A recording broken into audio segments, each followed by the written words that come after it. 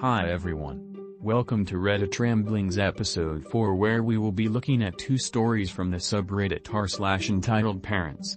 Hope you guys enjoy. This post is called, "So What I Left You to Die. I Still Deserve Your Money." Not my story. I read about it in our local newspaper years ago. It was quite a well-known story at that time. An elderly doctor couple with no children came to know about a newborn baby girl whom someone had left in a waste dump. The baby was about to die. They took her to the hospital and then formally adopted her. Years later, the girl herself became a doctor and earned good money. An old, poor couple came to the girl claiming to be her biological parents and demanded that she give them money as they didn't have any means to provide for themselves. The girl didn't believe them, but after DNA tests it was proven that they were indeed her biological parents. How they knew that wasn't mentioned in the article. The couple kept demanding money from her, saying as she was their daughter it was her responsibility to look after them in their old age. When the girl asked them why they left her to die, they tried to justify their actions and said that if they hadn't left her there, she wouldn't have so much money right now. It was because of them she had money, and so they deserved some of it. They wanted money as their other kids, sons mostly, either did in turn or didn't want to take care of them. When the girl refused, they threatened to go to court against her.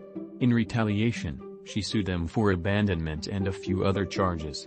There was no follow-up article, so I don't know what happened to the girl or the people who abandoned her. And here is the next story entitled Mom Thinks She's Entitled to Having an Entire Gym Pool Opened Up for Herself. My mom has been close to the owner of the gym for years now. She also cleans up around the gym a lot, but likes to act as if she actually works there, which leads to her trying to dictate how my sister does her job there. Anyways, recently with the coronavirus outbreak, the owner of the gym closed it down temporarily because he is afraid of anything spreading.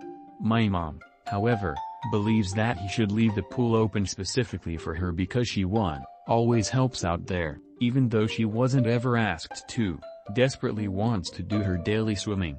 I told her she needs to suck it up and that we are in a serious time right now where we can't just do things we want anymore. She still thinks it's okay and sanitary to open the pool just for her, and that even if others come, there will barely be any germs. She is going to text the gym owner soon to try and convince him to open it back up and even use a bunch of examples of pools still open in other towns. I tried telling her that's just rude and also costs a lot of extra money to just run a pool for one person, but she just really needs her swimming. I know he will say no, but she thinks there is still a chance somehow.